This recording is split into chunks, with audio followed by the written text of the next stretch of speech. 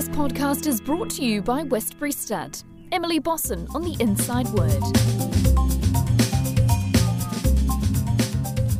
This week on the Inside Word, we catch up with a jumps jockey who enjoyed a stellar Monday at the races. That, of course, is Hamish McNeill. Hamish, congratulations for your success on Monday. I'm guessing a little bit of a pinch-yourself moment to take out both the features there at Ellerslie.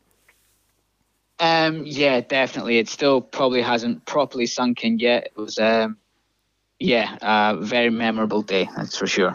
What were your sort of thoughts like heading to the races on Monday? Did you think they were both winning chances? Arite Guru in the hurdle, I definitely thought was a winning chance. Just with his previous run when I rode him in the highway to Pookie and I was 4 wide on him most of the trip and he finished off very strongly. We then took him to the beach the Thursday before the race and he worked up an absolute storm. And the field itself probably wasn't the strongest field that we'll see this season. So yeah, I was confident with him going in. Eion, I initially was going up there thinking he's just going for a run round. I knew he was a very good jumper from watching his replays and things like that. But it was Kenny that when I got to the races and spoke to Kenny, he had every faith in the horse. Yeah, and going sort of then to the race itself, were you confident that you had the races both won from a long way out? They both jumped beautifully, didn't they, throughout, really? Again, the hurdle, Arite Guru, as soon as I peeled out off the back of No Change and went upside him and he pricked his ears and I met those last 4 hurdles perfectly and he made length out of them. And when he turned for home, I gave him a little slap down the shoulder and I had a decent old look around behind me and I knew that on that testing ground, nothing, you'd have to be Pegasus to catch me. Yeah. He's an old war horse and nothing was going to catch him. Eion, I just literally rode to instructions and then coming down the hill on Eion, I saw that Zartan kind of came off the hedge a little bit coming down the hill and left a nice run. And going from the maiden chase where No Tip came up my inside and beat me by a length and a half, I kind of stole some tactics off Sean Phelan there and took the inside run and was able to dictate to them around the bend coming into the last fence. Where do you base yourself, Hamish? You're up obviously north, but around the Pukekohe area, is that right? Yes, so I work for Sean Clotworthy. I've been working for Sean Clotworthy for about a year now, yeah. And so he's based at Brett Park. Yeah. How long have you been in New Zealand for? I have been in New Zealand. It'll be almost to the day 7.5 years. Wow. Yeah. What sort of made you make the move out here? What was the instigator? So I've always been involved in horses. My family, especially in racing, my dad's side of the family, most of the family's in racing. So I've had, my cousin was a jockey and things like that. And I was always pushed to travel when I was a kid. My parents always said, go out, travel the world, see, experience things. You know, home's always there. And when I actually met, I worked with Derek Nolan. I worked with his brother at Sir Michael Stout's in Newmarket the summer of 2013. And Derek came across for a holiday and I just chewed the ear off him about racing out here and what it was like, and left. That he came home with my number, said he was going to get me a job, and I was like, yeah, whatever, no worries, I'll give him my number, I'll just I'll play along. And about 4 months later I got a phone call saying, I've got your job. And I said, well, I'll get a visa and I'll be out there. Wow. God, that's a brave move. That's a big move. Yeah, so I turned 18 in October 2013 and I was on a plane on the 8th of December. Yeah. Who was the job for? So I initially came out and worked for Sean Clotworthy on a 4-year visa. I signed up I played it a little bit. I came across here as an apprentice. But there was no ambition to ever ride in the flat. I was always going to ride over jumps. So when I got out here, I just changed my license over and kept the 4-year visa. Oh, perfect. Okay. Yeah, that was a good one. Yeah. And what were your initial thoughts when you got here? Had Derek Nolan summed it up well? Did he give you a good sort of overview of what to expect? Yeah, definitely. He definitely gave me a good overview of what to expect at Sean's. I was very young at the time though, and I came across here with no family or anything like that. So I was a little bit wayward when I first came across. Yep. So I only stayed at Sean's for, it must have been about 6 months. And then I was at the jumps trials one day. I think it was my third set of jumps trials I went to, and I fell and broke my collarbone in 3 places. So that was a lovely introduction to New Zealand jumps racing. And then after that, I came back and I spoke to Sean, and we both agreed that it probably wasn't the right time or place to be working at Sean's at the moment. I need to go away and get a bit of experience, and he didn't actually have many jumpers at the time. Okay. So I freelanced between Cookie and Brierley Park for Collett and Williams for 6 months. And then I headed down to Graham Rogerson's, and I worked for Rogie for the best part of 4 years. Okay.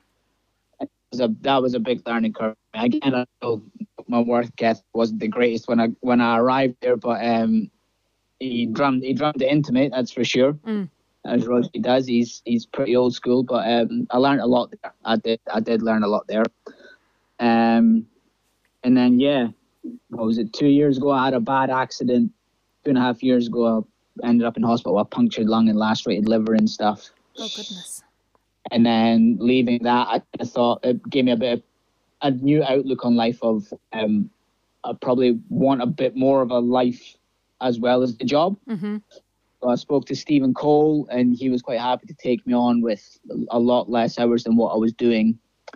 And then I was at Stevens for 14 months, and then went back to Sean. So I've gone full circle. Yeah, right. Yeah. And you came over here with the intention to ride over jumps. What was your experience in the UK and Scotland before you came here? How did it all begin? So for me, I've been riding ponies and stuff since I was 2. Yeah. And then, like I say, my cousin was a jumps jockey. He was a retainer jockey for one of the biggest jumps trainers in the UK, definitely in Scotland, woman called Lucinda Russell. So for school holidays from the age of 14, I was up there, and I left school just turned 16. I did 1 year of A-levels. I left school on the Friday and started full-time work for her on the Monday. Okay. So working for her, I rode as an amateur and had a few point-to-point rides. Had a winner for her. And then there was there's other factors from moving out here. My cousin had a heart attack and died. Oh, jeez. Very early on. He was on the day before his 21st birthday. And so that was another reason for moving out here. It was a way of me getting away and making a name for myself instead of having to live in his shadow a little bit. So that was a big decision. I bet, yeah. What was your family's thoughts on that, you moving so far across the world? And now, are they watching with excitement, obviously, after Monday and successes? So my family have been my biggest supporters. Biggest supporters. And like I say, my parents always pushed me to travel. And they said, look, you're 16. Well, you'll be 18 when you get your visa. If you travel 4 years and you don't like it, come home after 4 years and you'll only be 22. Yeah. You know? They've come across here twice. My mom's been across here twice. My dad came across the first time with her. And I've been home twice since then. But now I speak to my parents. I speak to my parents every day on FaceTime. You know, I'm very close family. And then the races, so they're amazing. They get up. I don't even have to tell them when I'm riding. They look at everything, and they get up in 1 in the morning, 2 in the morning, and watch all my replays as soon as they come out on the website. And which can be it's a good thing, but it can also be a bad thing if I have an off day and I have a couple of falls or something. The phone doesn't stop until I reply to them. Yeah. But as of for Monday though, that was a special day. So I've got a brother as well who lives in Houston, Texas. He plays golf over there. Oh goodness me, spread around. Yeah, we cover most areas. Yeah. But Monday was very special. The fact that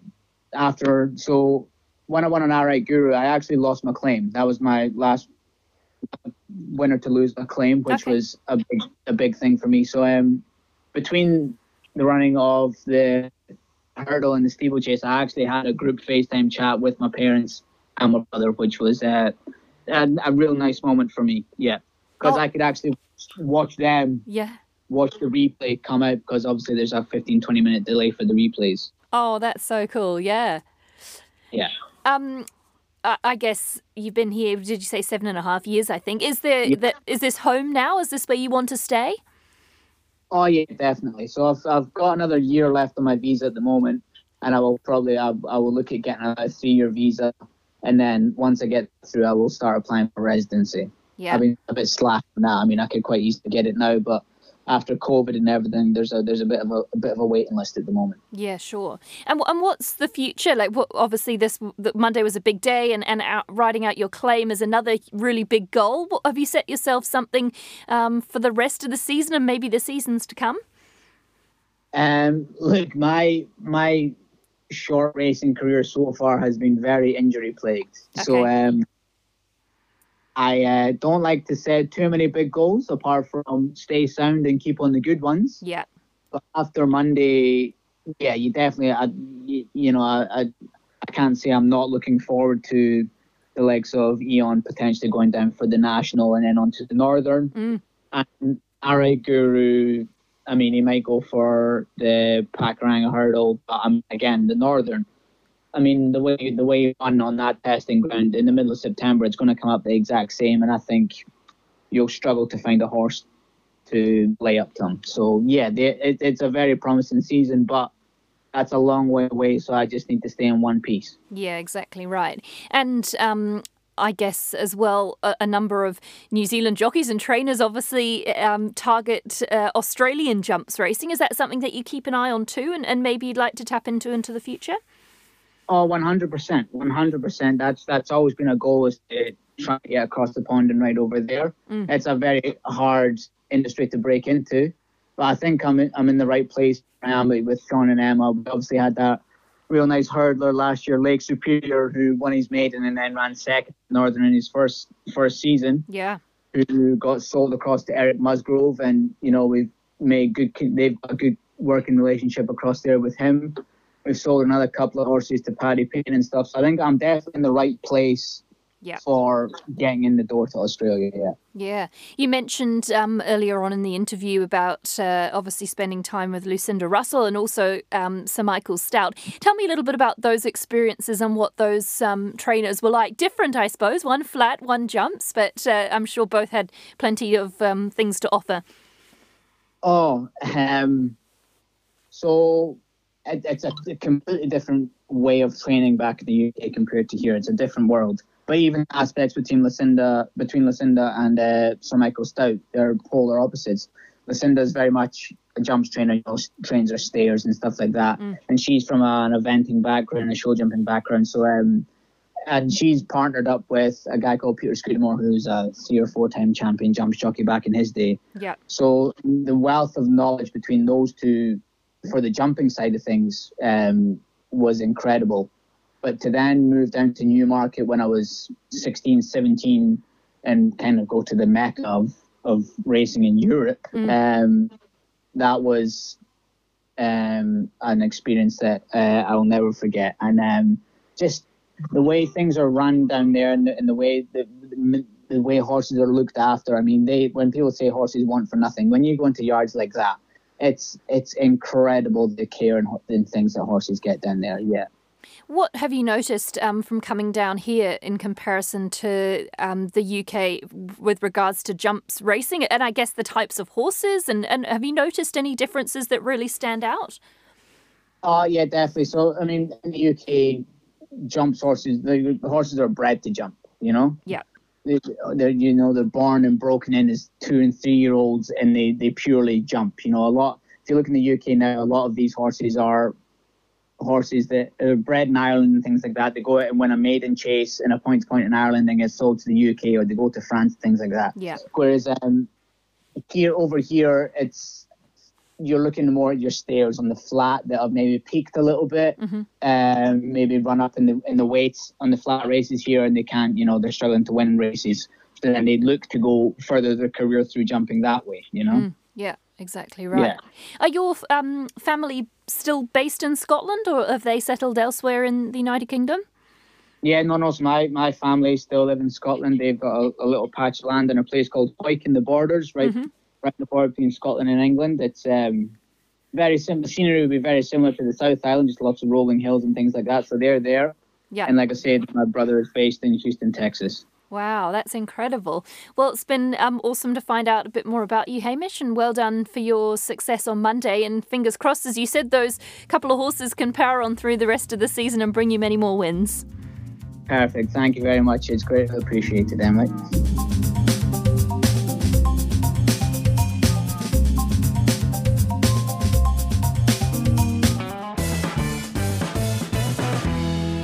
This podcast is brought to you by Westbury Stud.